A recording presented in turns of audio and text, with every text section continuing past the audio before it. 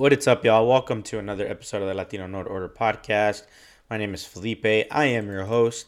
I hope you guys like that little new beginning intro thing we're trying.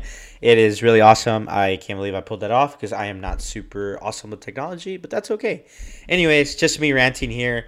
Finally got the Thor Love and Thunder trailer. What are your guys' thoughts? I'm so excited to kind of dive into this. First of all, it starts off with a crazy training montage that is just really, really great. It is narrated by the Sweet Child of Mine song from Guns N' Roses. So shout out to Taika for that great assist with that song. And honestly, right off the bat, this trailer seems really happy, but at the undertone of the trailer, in my opinion, is really dark. Right, as we know, Thor has kind of gone through a lot, and if you guys have seen any of other Taika's movies, like Jojo Rabbit and movies like that, those movies are really funny, but also really, really sad. And there's a level of melancholy to them that is kind of unparalleled with any other movie. And I really like that. So, that being said, the trailer has a lot of funny moments. The conversations between the Guardians and Thor, especially Star-Lord. You get a sense that Thor is done being a hero. He's kind of completed his journey. I think what's going to happen is that New Asgard's probably going to get raided by Gore the God Butcher. This is going to kind of send Thor into a arc of redemption. He decides he needs to train, get back in shape, and there's a lot of stuff happening. We get the 80s Thor costume.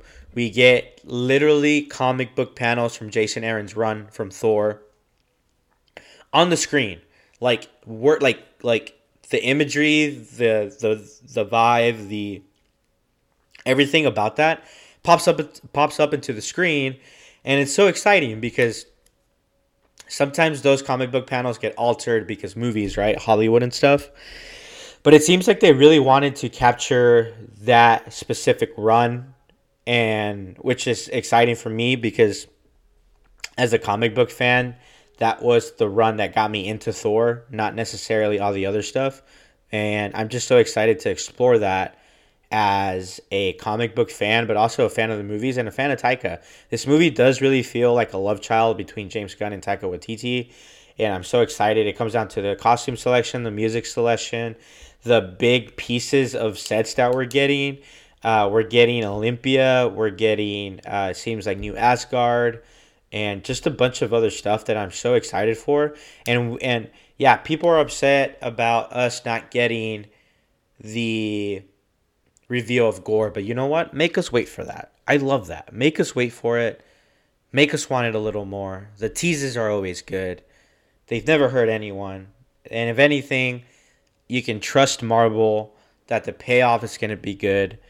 Man, I am so excited. If you guys know Gore's story, it is a tragic story that makes him become one of the most insane villains in comic book history, in my opinion. And I know that sounds cheesy, right? Because Marvel does that with every villain. They amplify them to the levels of them being so crazy and so huge and so mischievous and stuff like that.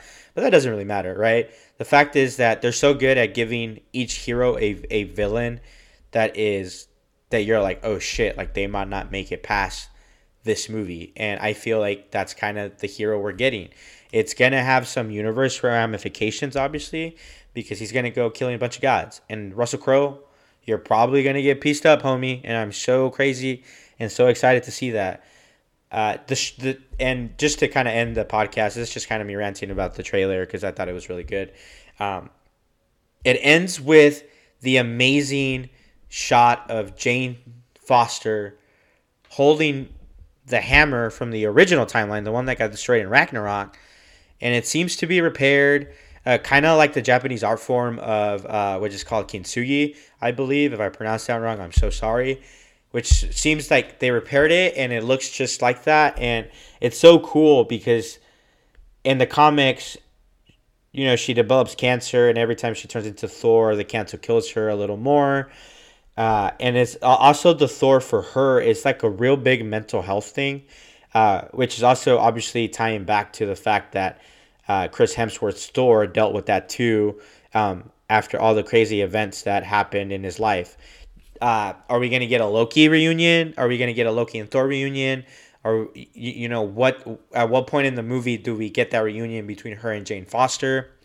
Now that Mjolnir's back, along with Stormbreaker, is Beta Ray Bill in this movie? It seems like there was a shot that was edited out. Who really knows? It was just the exciting part. Alrighty, guys. Thank you so much for listening. If you guys want to leave a review for me, that goes a really long way. You can find us anywhere where podcasts are streamed. Thank you guys and have a wonderful day.